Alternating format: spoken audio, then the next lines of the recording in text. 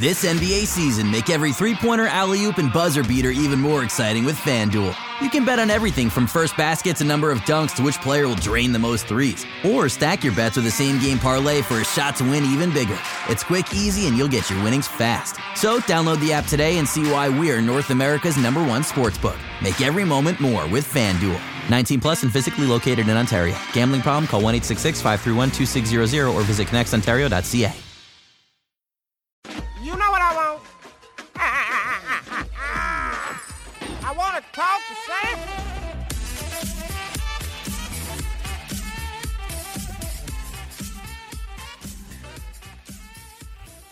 Hello and welcome to the Raptors Weekly Podcast. I'm Mo Samson Folk, and today joining me, a dear friend, but also only because it's the age-old adage: keep your friends close, and your enemies closer. An enemy of mine, somebody who consistently outshines me in anything that we go head-to-head in, Matt Shantz, who is a colleague of mine at Raptors Republic, a tea connoisseur, a dog dad, and an absolute wife guy. Matt, how are you doing today, man? Hey, life is good outside of basketball stuff at the moment, so no huge complaints, but talking about the Raptors isn't a thrill right now, but we'll do it. When I asked you to come on the podcast, were you initially expecting for us to have a joyous game to talk about, or a joyous past couple games, or what did you think the situation would be at that time? I was anticipating a victory, but at the absolute worst, I was expecting at least an entertaining game to talk about, not just a train wreck. So I actually turned off the game at halftime. It was just not good for my mental health, and I watched the second half this morning just stress-free. So. And what did that add for you? Did you find you had more clarity looking at the second half, since it was kind of compartmentalized from the first in a way that it often isn't when you watch it all as one thing? Did it provide any extra clarity for you? Normally when I start a game, particularly a game of significance, such as, a 2-2 tied game 5, there's usually a little bit of anticipation, some energy, some excitement, and that can very easily twist into anxiety and just being a little bit stressed about what's happening. So when I turned it off and came back to it, there was no stress. I knew the result. It was over, and there was nothing that could change. So I could just kind of take it in.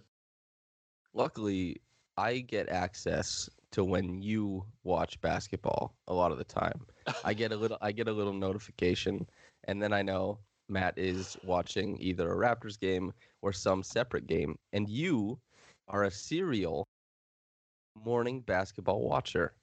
Am I missing out by not watching basketball in the morning? Because I typically don't. But you, sir, you watch a lot of basketball in the morning. What am I missing? Are you a morning person? Sometimes. If it's for like a game of golf, or like to go hang out with friends or anything like that. If it's something that I enjoy doing, which ostensibly I enjoy watching basketball. Maybe not last night's game, but in general. Yeah, it's great. You wake up, the house is quiet, you make yourself a nice cup of tea. There's no commercials. Challenges and reviews are sped up. There's no halftime. You can just kind of cruise through games at a leisurely pace. And it's a fantastic way to start the day.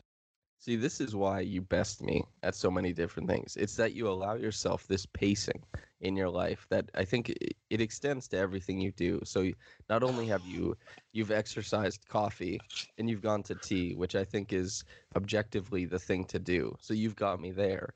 You seem to beat me in head-to-head everything we do, and I'm like a pack rat. I'm just absolutely a maniac watching every game as it comes live, and then trying to put all of my analysis into one little bite-sized thing immediately after. Like as soon as the game ends, I'm like, okay, like get the mic, let's go, like run. And you're just strolling through life like, oh hey man, how's it going? You're like the Zen master of Raptors Republic, the Phil Jackson, as it were. I'll take that. You just get by on your looks and talent, and I'll get by with strategy. Yeah. Okay. The question I had teed up for you though, Matt, was an interesting one, and I'm curious because I think you might be somebody who had a lot of this at one point in time. But what is the largest sum of Canadian Tire money you've ever had in your life? Ooh. It's wouldn't actually be all that much. It was probably when I was a kid and my parents didn't actually collect it all that much. So it was probably a lot of tens and 5 cent pieces of paper that they used to have, but no more than maybe $2 or $3. Okay. Well, that's a little bit underwhelming, but that's fine. What do you think about the premise itself of Canadian Tire money? Because when I was a kid, you know how kids are always scrounging for cash? Like my parents didn't typically give I didn't have an allowance or anything like that. So I had to like scrounge for cash around the couch when I wanted to do something because you can't work as a kid. And it's not like I got a whole bunch of money for birthdays, so like I was set for everything. No, I had to scrounge. I was in the couch cushions. I looked when I would see a Canadian Tire dollar, I'd be like, can I turn this into something tangible? Does this become a chocolate bar down the line? How do I make this work? And my Nice. family, not really big on Canadian Tire, but I saw other families who did, and I had this friend who had a bunch of Canadian Tire money because his parents would always give it to him, and I thought he was rich, only to learn now that he had no money, and it probably all went to waste. All right. Now that we've kind of expanded on this topic a little bit, I do need to change my initial answer. I've definitely had more than $2 of Canadian Tire money. There was a day walking home from school. This was probably in about grade 3. I'm walking with my brother and my brother's friend, and we walk through the park. There's a river or a little creek in the park that's slightly frozen over since it's the fall. And my brother's friend dares me, says he'll give me $2 if I can walk across this thin layer of ice on the creek. And it's like, sure, I'll do that. So I walk across. My foot just goes in at the final step, but I'm fine. And he gave me $2 of Canadian Tire money. That was my big win. Wow. You have always been a gambler, I see. Somebody who's willing to put his body on the line. And you do often for Raptors Republic, waking up early, grinding out those games for all the analysis. And I can see clearly it started as a young man in. Did you grow up in Winnipeg? No, I grew up in Waterloo. Waterloo. Yep, Da-na-na-na-na-na-na-na. KW. Oh, Jamal KW. Murray. Oh yeah, Kitchener Waterloo. And Yep. well, can you tell me what shared experience do you think you have with Jamal Murray then? What is a staple of Waterloo and Kitchener that 100% you and Jamal Murray both experienced that as children or something like that? Yeah, my guess growing up is that he went to Victoria Park, probably King Street in Kitchener, maybe Uptown Waterloo. So there's a few staple areas that you go to, and maybe taking in some Oktoberfest as well. Wow. Interesting stuff. I've already learned so much, and this podcast is only 8 minutes young. But Matt, let's transition. I've done the reaction podcast, as you know, as I am wont to do, but I'm ready to run through last night's game with you, at least briefly, before we talk about some more maybe macro things as far as this series goes. What were the things you liked from the game last night? Because I had trouble finding anything. Did you glean anything meaningful from the game in your morning watch? Liked. That's maybe that's getting too strong. He definitely wasn't flawless last night. There was some points where he really fumbled the ball. But really the standout to me, particularly in the first half when everything was going wrong, was OG. He was just, he scored 7 of their first 10 points, I think, was the only person who could really get anything going. His rebounding this playoffs continues to really impress me. He's taken a step in that regard, and how he attacks the offensive boards, and even just some of the powerful defensive rebounds that he's pulling down. So for me, OG was kind of the standout, but I tend to watch him the most. So maybe that's just my bias coming through. No, I think that's probably accurate. We're picking up the same things from the game. I think I also you brought up OG's rebounding. It hasn't been talked about. I've written about it sparingly in the quick reaction, but it gets a mention and on the podcast. But typically, it hasn't received a lot of attention. That's been very, very impressive, as you said. Powerful defensive rebounds. He's closing out possessions, and every once in a while, we'll sky in for this possession-saving offensive rebound that is very important. And in games that have been this close, well, typically, 3 of the games have been close, 2 of them not so much. But in games that are close, those extra possessions, they're super big time. And I've really enjoyed OG's performance. As far as this series, do you think that's the biggest step? Let's say we don't know what the outcome is going to be. Game 6 and Game 7 lie ahead, provided that there is a Game 7. And let's say just going into next year, you have to end things now. What is your biggest takeaway from this series? Is it OG? Is it that Kyle still has it? Or is it somebody faltering? Are you taking away things from this series more in a positive light or more in a negative light? Like you understand your limitations now? I would take it. I'm generally more of a positive person, and that's why I had turned the game off last night, because I wasn't feeling positive anymore. Yeah, the biggest takeaways are the ones that you mentioned. OG, I think that he's really blossoming into himself. Even a lot of the little misses that he has around the basket, he still needs to improve in his finishing. But those times that he misses, it's pretty stark and impressive how often he collects his own rebound. His own misses. And so he's really taken a big step in my mind. And then the other one is that Kyle can still be a boss. He might not be able to, perhaps last night he was fatigued. He's had a big workload at his age.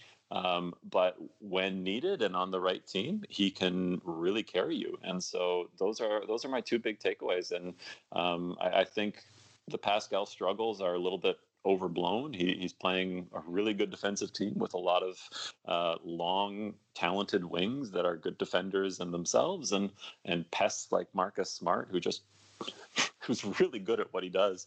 I reluctantly say, yeah. So I think that the big takeaways are OG and Kyle. I think, yeah, once again, accurate. And what you said about Kyle as far as being fatigued, that's kind of what I thought as well. Because otherwise the Raptors' game plan from last night, and I'm sure you noticed, made no sense. My stipulation, the thing that bothered me, was that the Raptors in games 2, 3, and 4 had a very clear winning strategy. Even though they didn't win in game 2, things fell apart late, but they had a winning strategy where in their read and react offense, typically Kyle Lowry was the reader and the reactor, and his brain and decision making fueled their offense to the point where they kind of loosened up the back end of the Celtics so that Pascal Siakam can find room in the paint. Fred VanVleet can work off ball. But they reversed that back to that game 1 type of offense where we saw carryover from the Nets series where it's Fred as lead guard. Is there any explanation for why this might have happened outside of Kyle was tired and somebody else had to take the offense for a night? Because that seems far too simplistic. Did you glean anything else from that? I'm not particularly. The only rationality that I can come up with otherwise is Nurse anticipating Boston trying to take Lowry out. And so if you are anticipating certain adjustments from the other team, maybe you preemptively bring something in, such as have Fred be more on ball and Lowry more as the reaction off ball. But that's kind of a guess on my part, and I didn't see anything concrete to back that up. Okay, so let's talk about Fred then. Fred, fantastic year. Very, very impressive in the Nets series and has had really dominant stretches. Well, not dominant, just incredibly valuable and efficient stretches as an off-ball guy in this series. Like you see him climb up to 25 points in one game and he's hitting like 6 or 7 threes. It's it's a big deal. He's letting it go from downtown and his shooting is such a boon for this offense. We're also looking at a guy who is coming up on, a contract. He's clearly wanting to be profiled as a lead guard. And is it fair to look at this series and say, I don't think Fred is there, because he keeps getting trapped in the middle of the Boston Celtics defense, their length, their mobility. They can funnel him in there, and then they can deny him the passing lanes and the seams that he's used to. He typically is great at creating shots to the corners. That has not been there at all in this series. It's a big reason why the Raptors had 5 points in the first 8 minutes of the game last night. And so is it fair for me to say this definitively does, it's like we're seeing the ceiling of Fred's lead guard capabilities. And that doesn't mean he doesn't deserve a lot of money this offseason, because the player that he is very valuable. But for a long time, I've been a Fred VanVleet pessimist, I think, relative to a lot of other Raptors writers. And I think two guard. I think of Fred as a two guard. Do you think we're getting an answer to that question? Or do you think I'm being too harsh and this is just a tough matchup? No, it's if you're being too harsh by saying he deserves a lot of money and can be a key starter on a championship roster, just maybe not as a primary initiator, that's a pretty low level for considering it being harsh.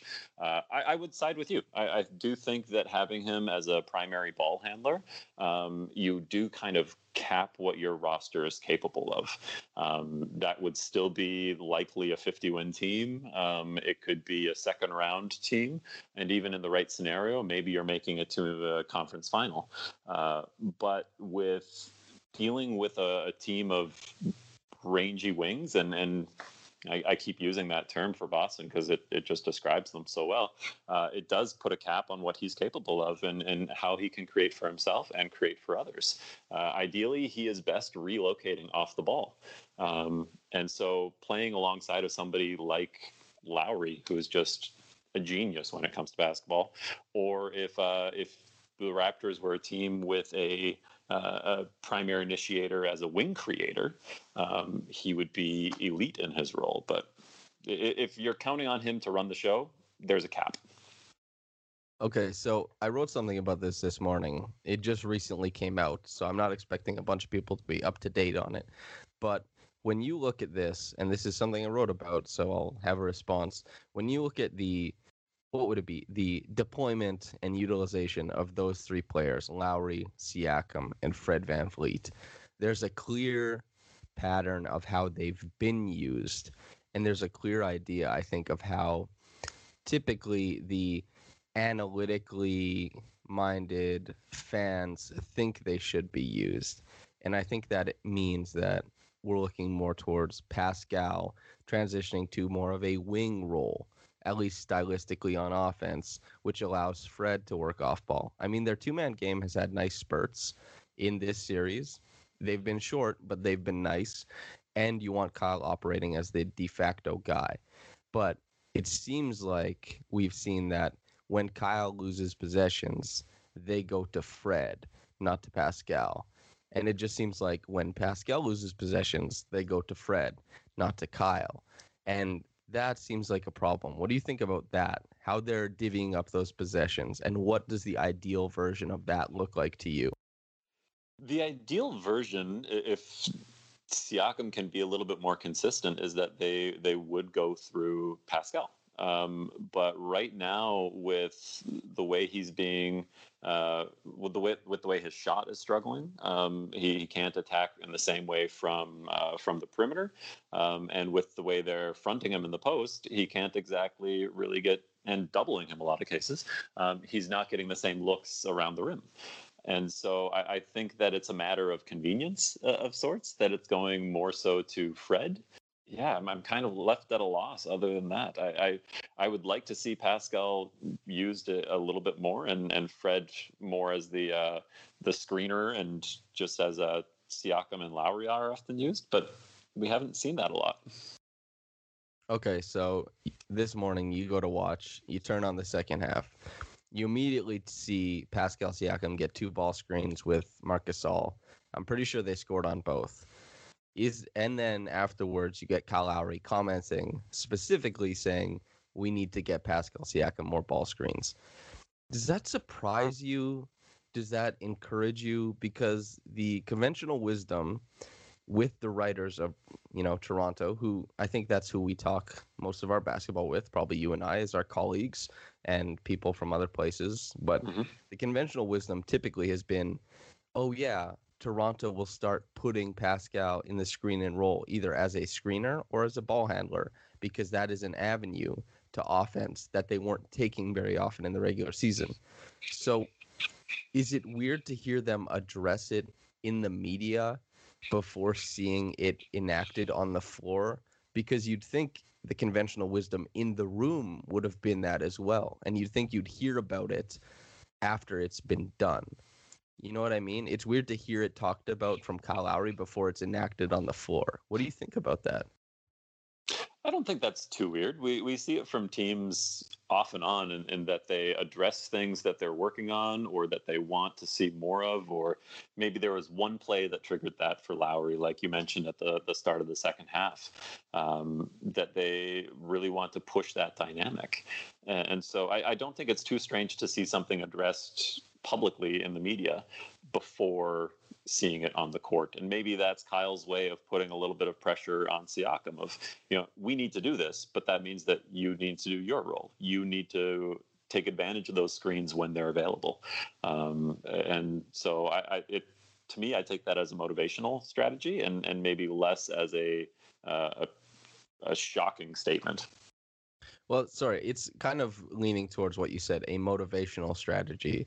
What I mean by that, rather than a shocking statement, is I find it a little bit strange that these conversations in-house, like they could be happening in-house, but that the manifestation of them, if they are happening, haven't been happening on the court.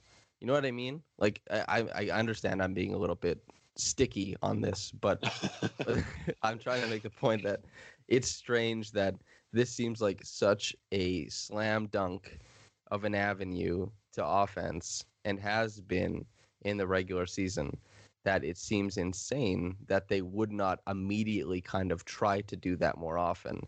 It's strange that this thing, because it's not like this bombshell of an idea, is even being talked about like that could be something they introduce. Like the Raptors are forward thinking, and Nick Nurse typically is a guy who enacts things before the rest of the league. And even the league other coaches have copied some of what he's done this time. And putting one of your best players in the pick and roll, it seems like the Raptors are super late to that. And that's the part that shocks me. Maybe less so that they talked about it, but just why they're so resistant to doing that. I know I'm being kind of sticky about this. And I think I have a better idea now of what you're talking about. And during the regular season, the way it manifested was that we saw that action a lot in crunch time, but we rarely saw it through 3.5 quarters. Is that they used it in specific settings. It's like, well, if you have this reliable weapon that you're trying to develop, why not use it in more scenarios so that you potentially avoid some crunch time opportunities? Whereas now in the playoffs, you're right. We're still not seeing it as much as one would expect. Yeah. So let's switch to a guy or maybe two guys that have received a huge amount of possessions. The Celtics have given them the ball, and the Raptors have had to try and adjust accordingly. And so if the Raptors play a really great brand of defense, they can get the ball out of their hands. But the Celtics are putting it there to begin with. Kemba Walker, Jason Tatum, a lot of screen and roll action. And they're okay with that kind of being flattened out if the Raptors are going to play it that way, and they're okay going one-on-one. What have you thought about their performances individually? Because I know Kemba, for the most part, has been as dangerous as I assumed. But Tatum has been more dangerous than I assumed, almost exclusively because of his passing chops, which even it would have been hard to predict this. Like, Tatum is a fantastic player. He's very good. His pedigree is really good as well. He has every tool in the box.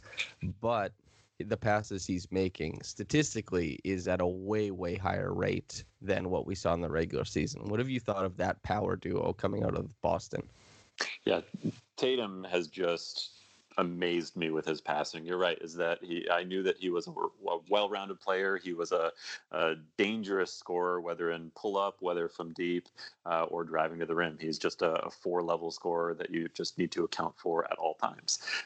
But some of the skip passes that he's making to the weak side or on the drives, how he's finding cutters or somebody sneaking baseline, just incredible, and he is a joy to watch, and that hurts me to say as a Celtics hater, but man, is he fun. And Kemba is Kemba. It goes back to his days at UConn. He is just so dangerous. He is a lightning in a bottle that you just can barely contain it at his best, or even at his worst, he's trouble. So those two have just been everything that Boston needs. Okay, so let's talk about how they've decided to defend them. We saw initially Kyle Lowry defending Jason Tatum, chasing him off ball, really getting into his lower half when he was trying to post up and manipulate that size disparity. Then we get a couple games where OG is the primary, and they try, and if they can, they switch a lot of the screening actions. The Raptors do. If they recognize the screen and roll is coming up, they'll switch at the bottom. So Gasol will stay low, Pascal might come up, or OG might come up if Pascal's a primary, and they really flatten out, and they make sure that if Tatum's going to score, he's going to beat one of Pascal or OG in one-on-one.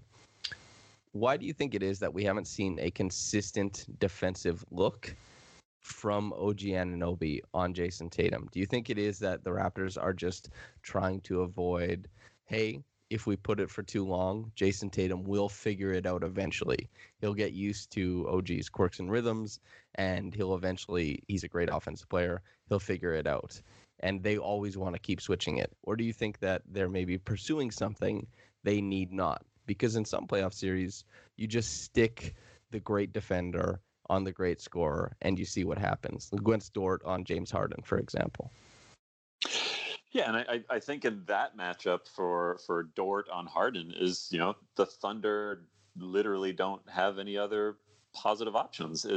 He is the one physical character that can match up with somebody like Harden and is easily their best defender. Whereas the Raptors are kind of blessed that they have defenders across the board that bring different skill sets.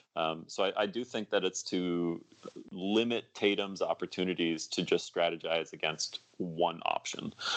So giving him different looks to focus on. In Game 6, I anticipate that it will be OG, and that we go back to that strategy that kind of got mixed up a little bit in Game 5, because with life on the line, you need to go with your best. Okay, and so for Kemba, we're looking at Game 6.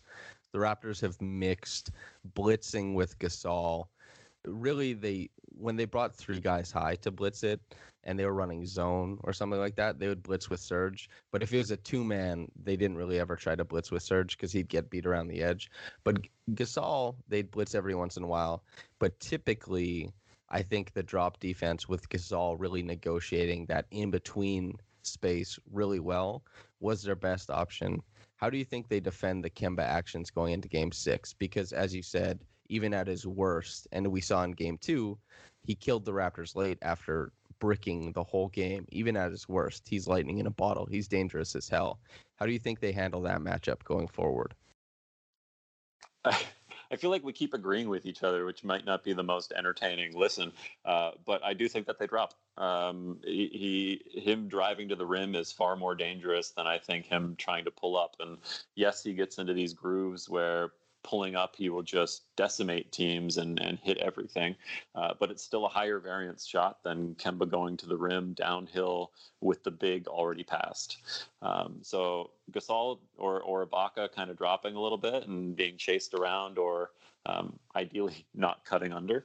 But yeah, well, you kind of hope and pray sometimes with these elite offensive players that they just miss a couple shots. Okay, let's open up an avenue to controversy then. What is your hottest take about this series? And let's see if we can disagree about something right in the middle here. Oh, hottest take. Where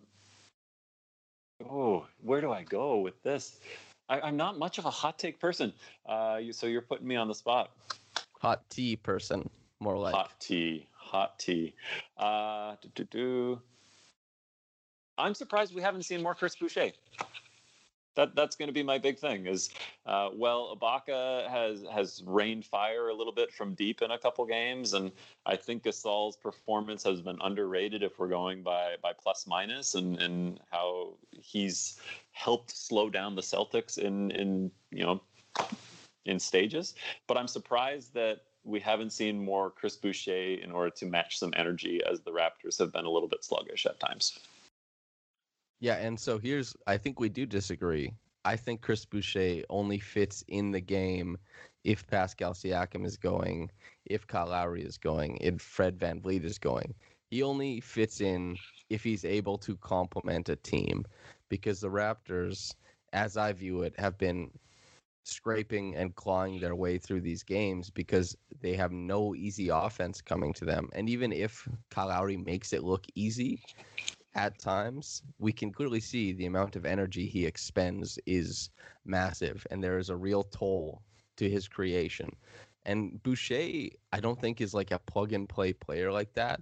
I think that he has very specific matchups that he can make work. And so when I look at this series, and I think the Raptors, basically, I agree with you in that Gasol has been supremely underrated in this series. The Raptors don't win a single game without him. If the center matchup was Ibaka and Boucher versus Tice and Williams III, and then maybe Cantor, if Brad Stevens decides he wants to lose a game, I guess. If it was that lineup, I think the Raptors are already swept, because I think the difference between Serge Ibaka's defense in the pick and roll and Marc Gasol's is so the contrast is stark, and it's much better with Gasol. And I think the Raptors, you can't just give Boucher the ball and suddenly you have energy and offense. The game has to be progressing in a certain type of way. And Chris Boucher, while rangy on defense, is also going to gamble. His footwork isn't super impressive. And I think Kemba Walker, if he's getting more minutes, like matched up with one of Kemba or Jason Tatum, I think is going to get burned by Kemba off the dribble or bodied back to the stanchion or under the basket by Tatum coming downhill. So I don't think there's room for him in this series, at least not yet. But I know that puts me in the minority. I see a lot of people asking for it. Yeah, I'm not expecting him to play a crucial role, and I definitely see what you're saying, that he is a complementary piece and not somebody that can make a difference on his own. But in regards to, there's been stretches without Kemba where matching him up against Robert Williams would have been an interesting look, as somebody who can in theory do a little bit of a drop, at least similarly to the level that Ibaka can produce, and yet still has a little bit more explosion in order to challenge those shuttle passes up to Williams. Yeah, that's a good point too, is that there is a bit of synergy in how they exist, especially since Williams was beating Ibaka to the punch definitively. But here's the thing, Ibaka might not be able to play. So your hot take, it's serendipitous really, because we have to discuss game 6. Ibaka might not be there. He might not play. Do you think Boucher is the guy? Do you think they go Siakam at the 5 and it'll be a game 6 elimination? So we see guys going towards 44, 45 minutes. How do you think that shakes out going to game 6? Do you think we see, because let's pretend Ibaka's not coming. We have to, just to make this conversation work, let's pretend. How do you think they make that center rotation work? Are you asking way more of Pascal Siakam and finding more minutes for Matt Thomas? Or are you sliding down and bringing Boucher in? I would guess that Boucher gets the first opportunity, and probably matching up with Time Lord as he comes off the bench. But if anything isn't going well, then you do go small, and more is relied on Siakam and bring in somebody like Matt Thomas to try and open up things from deep. But Matt Thomas hasn't really done anything yet this series, even in the few stretches that he's had. I don't even know how many shots he's had the opportunity to take. So my guess is Boucher gets first crack and Thomas is the secondary option, but we're going to see 44 plus minutes from the main 5. Yeah, agreed. That's the thing too, is like Matt Thomas had 10 points last game, but that doesn't matter. It literally could not matter. Terrence Davis played 12 minutes. Boucher played 11. Rondé 7 minutes. Stanley Johnson 4 minutes. None of it mattered. Could not have mattered any less, because the Raptors punted that game so early. And immediately we're like, oh, I guess we're not winning this game. Sorry. And then for some, I can't understand it, reason, Serge Ibaka was playing in the fourth quarter until he got injured when they were down almost 30. It's super puzzling. Just as far as Nick Nurse, let's do the Nick Nurse talk. Have you been surprised at all in this series with decision making? Because against the Warriors, I think if we go back through the playoff series, the Warriors, that was pretty flawless. It felt like his utilization of his players was top tier. Felt like the Raptors really were humming. Mm-hmm. And even though Kawhi Leonard wasn't at his second and third round level, the Raptors as a team looked pretty great. Against Milwaukee, there was a decent amount of time that we were all clamoring for, hey, put Kawhi on Giannis. And that adjustment came late too. And as far as the Philly series, the Gasol strictly against Embiid, that came late as well. And it seems like those were the decisions that kind of opened up the floodgates for the Raptors, and they all came late. Have you been surprised at Nurse's maybe lack of malleable material, that his makeup just being less changeable than maybe we expected him to be? Because he has the box and one hoodie. He coached in England, he played in England, he's been all around the world. He'll do anything. But it hasn't been that radical in these playoffs so far. Has that surprised you at all? Well, I think he's also set a different bar as to what we expect for radical. We now consider throwing out a box and one in the NBA Finals as the new bar of radical, because it hadn't been done since high school basketball. But we're still seeing him test and try different things to variants of success. So we've seen some 2-3 zones. We've seen some triangle and 2. We've seen, I don't think we've seen box and 1 in this series, but the Celtics have different weapons for that. So we've seen a mix of zone and man and different assignments. So I think that he is trying things. It just might be not as radical as we've come to anticipate. Actually, no, I think that's a very good response, is that he's the bar for radical, as you said, is different now. Because if there was a team that was in the Eastern Conference semifinals last year and they were mixing in as much zone and as many, because usually teams have like one zone look and they throw it in for like 7% of defensive possessions, or at least that's how it used to be. It'd come in after a timeout, it'd come in for like 4 possessions at the start of a quarter to jumpstart something. But this constant mix and match of different zone looks throughout the game fluidly, I think, yeah, that's true. Maybe it's this different idea of radical when he's already there. And I was more thinking of not what we're seeing on the floor, but as far as the adjustments of what's being put on the floor, as far as how he's doing that. But with the guys he's playing, that short rotation, I do agree. Defensively, very tons of ingenuity. Offensively, not so much. But I think it's cool that there's a defensive leader out there in Kyle Lowry and Marc Gasol, who kind of shepherd the team into all these different looks, and they play them well. So, yeah, I think that's actually probably the best response, is we're looking at a different idea of radical, because if this were happening in the past, I think rightfully so, everybody would be freaking out about it. Matt? Yeah, like if Bud came in to the playoffs this year and just started Giannis playing 40-plus minutes, that would be radical for Bud, whereas Nurse is just a different level in regards to what we expect.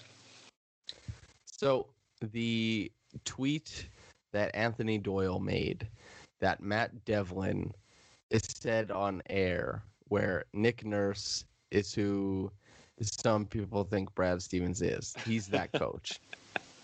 If we could, are we changing that joke to Nick Nurse is who some people think Mike Budenholzer is? Because Brad Stevens has actually been pretty good in this series. What do you think about that? I'm going to continue making the Brad Stevens jokes just because he's so easy. But I'll also mock Bud. I think that Bud is they each bring strengths and weaknesses to a team and are right for the specific scenarios. But none of them are perfect, and I still would take Nurse over the lot. Me too. I definitely would. Okay, Matt. Game 6, it's prediction time, brother. We gotta talk about it. What are some of the things, just the cliff notes you expect to see in the game, and who do you think wins it? Lowry kicks things off and gets going like he did in games 3 and 4 and really sets the tone. We see Siakam hopefully get into the open floor a little bit more and take advantage of mismatches in the post. And I think that the Raptors squeak out a 5-point win with the heart of a champion. So that's my hope, and we'll see if that actually happens. But I don't think that they're going to go out easy. I don't think so either. Even though this was, Game 5 was an absolute punt. The Raptors, after that start, had no chance. I mean, they're down 27 at halftime. I don't think that means that they have this kind of what some people perceived the Milwaukee Bucks to have, this kind of fold the tent idea. And the Bucks, as it turns out, didn't have that either. But the Raptors, they're going to be up against it, and especially if Ibaka can't play. I'm really excited to see what happens, and more excited if they are able to win, obviously. Yeah, exactly. And a game 7 would be threaten my heart and my life. But I would love to see it. This is a series that we've been waiting a long time for, and Boston has been really, really impressive, and Toronto has had stretches where they've managed to counter. So I hope for the best in Game 6, and hopefully Ibaka can make a showing as well.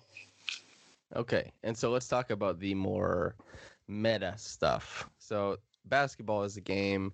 There's a league for it that creates an economy inside of it, and you and I exist in that economy as writers. And now we're going to talk about not the game, but what the writers thought of the game. Most people on ESPN predicted the Raptors to win this. I'm sure everybody on Raptors Republic predicted the Raptors to win this.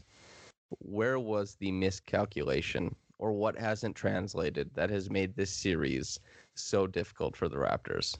Did we miss something, or is just something not there?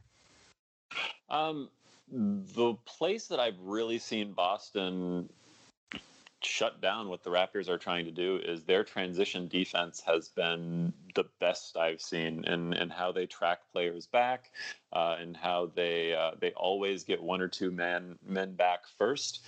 So that's what I think I missed, is I didn't anticipate them shutting down the Raptors' transition scoring to this degree. But I also went into it thinking, and even just reading all those different predictions, I think most people had it going 6 or 7. And when they say 7, it's a toss-up. They don't actually feel all that strongly one way or another, and one team just has one or two better shots. So yeah, I don't think that anything in particularly was missed, but Boston has played their game plan to perfection. Now's the point where I tell you I got away without giving a prediction. I said I don't do predictions, I do art. And so I didn't put one in the round table, luckily. Yeah, you and Kelsey. Yeah. Cowards, the both of us. But I'll say the other thing that I think everybody missed out too was something that you and I touched on, was Tatum's passing. The Raptors have one of the most impressive blitz defenses of, I would say, the last 20 years. And we're looking at a team that specializes in, if they want to shut down a star, they can really get after them. And Tatum being closer to Doncic's level of passing than Kawhi's level of passing in this series has been a hell of a thing to happen. Like the Raptors, when they blitzed Kawhi, it freaked him the hell out earlier in the season. He took 11 shots. He made 2 of them. He didn't pass the ball particularly well. When the Raptors tried to run that same defense against the Mavericks, Luka Doncic predicted like every single rotation, tore them to pieces with hockey assists, and just predicting what they were going to do and beating them to the punch. And they got crushed. That was impressive as hell. And to see Tatum, like, just for example, when he came downhill and you see Tice start to drop, and Tatum collects it and is already stepping towards Tice like he's going to give him the chest pass. As soon as he sees the guy go to tag the roll man, the ball is sent to the opposite corner where the tag guy was coming from. So it's the moment that they surrender their momentum is the moment that Tatum makes that pass. That read, while the guys like OG Anunoby is hounding him from the back and also being able to square up for a jump shot at the same time, is beyond impressive. Tatum has shown me an extreme level of superstardom in this series. It's blown my mind, to be quite honest. There's a calmness to the way that he's playing right now that nothing is really shaking him. Everything seems to be in slow motion, and that passing has we've always talked about his scoring and knowing that that's something that he can do, and he's been a really, really high level defender in the NBA as well. But I haven't seen him pass like this before. And granted, I haven't seen every Celtics game. I've probably watched 20, 25 of them in total this year. But yeah, it's just incredible the way that he's picking them apart. Yeah, agreed. Okay, Matt, before we get out of here, is there anything else happening in the NBA that you find particularly interesting that you'd like to say into a microphone? Ooh. As far as the playoffs right now, the Bucks' inability or unwillingness to extend their main rotation is still shocking to me, even though we've seen it time and time again. And the way that the Heat are able to attack them, I coming into this series, I did pick Heat in 6 just because the Bucks haven't been themselves and the Heat were really rolling, but I didn't anticipate it being this easy for them. But with that said, I think whoever comes out of Toronto-Boston is going to the NBA Finals, because I really don't expect the Heat to have that same advantage over either Toronto or Boston. Okay, I agree with the Boston-Toronto Finals thing, but you chose Heat in 6. That impresses me because I thought the Heat had no business winning this series. And I don't know if I was overrating the Bucks to any degree, but I definitely underrated the Heat a little bit. Like, I love Jimmy Butler. I love Bam, but I revere Goran Dragic's game. I think he's fantastic. I think I underrated Hero a little bit. I think I underrated Robinson a little bit, and maybe to some degree Iggy, but I thought the Heat had no business. So if you could give me the cliff notes of what you think the Heat do, and I'll see if I learn anything, because you seemingly are going to accurately predict a 5 seed beating a 1 seed. So I'd like to hear what you think. I gave them a huge coaching advantage. I think Spo is just incredible at what he does and would definitely be able to strategize better than Bud. And so that was where it started. But two, the Bucks and their whole strategy is to wall off the paint and to kind of prevent people from attacking. And the Heat have some flamethrowers from deep. So I figured that their challenges in covering Duncan Robinson running around screens would really be a mismatch for them and would cause them to fail in other ways.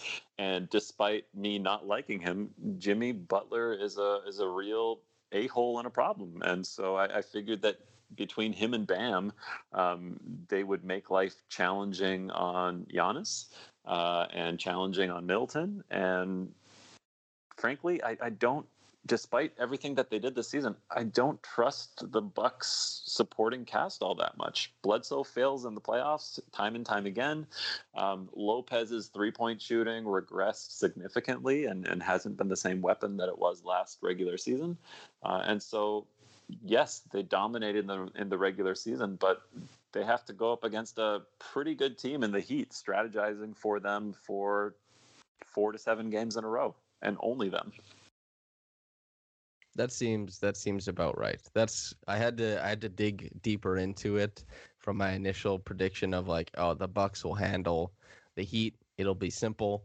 After the Heat won the first 2 games, and I decided to write about that matchup for Minute Basketball, I was like, man, this really did not bear out in the way that I expected. And once again, Matt, it seems at the end of the podcast, we've come to a version of life where you best me at something in the prediction game. You've done it again. How do you feel? It feels mighty good to defeat you in any way. But what I've learned over time is that if you predict an upset and it comes right, that will be remembered. If you predict an upset and it goes wrong for you, well, nobody really cares because you went out on a limb. So I think that I just kind of went with that mentality to sway me over the top for the Heat, and but I still don't give them much of a chance against either the Celtics or the Raptors. You keep playing it fast and loose with predictions like that, ESPN is going to call you with a job on TV. I tell you that much. Max Kellerman, who do you want if Mars has the laser beam pointed at Earth? Steph Curry or Andre Iguodala? I'm taking Iguodala. You gotta let it fly, man. See, I still I have limits on where I'm willing to make bold predictions. As I said, I'm not much of a hot take, but if I'm torn between two things, I might just lean the more unexpected. But there's some obvious things like Curry being the best shooter in the world that you just need to rely on. Oh, so you wouldn't take Iguodala? Disappointing. Never. I wouldn't even have traded for him this season. No, I'm not a big fan of Iguodala's game. Not at this point. I think he had great years, and also him as a shooter. Are you kidding me? Are you insane? We have OG Anunoby. Why would we ever need Andre Iguodala? But anyway, Matt, we've come to the end of this little wonderful chat that we've had. Have you been drinking a tea erstwhile? No, I've already had 2 or 3 cups of tea today, and so I'm just drinking in some water at the moment.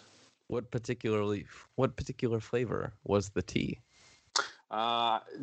Lately, I've been just going with a standard Earl Grey, and then mixing in another orange pico as well as a nice simple beverage. I ran out of rooibos recently and need to pick up some more of that. That's going to be a nice evening tea. Is your tea drinking at all? Is there a superstition in tea drinking and how the Raptors do? Is there a collinearity there? None whatsoever. No.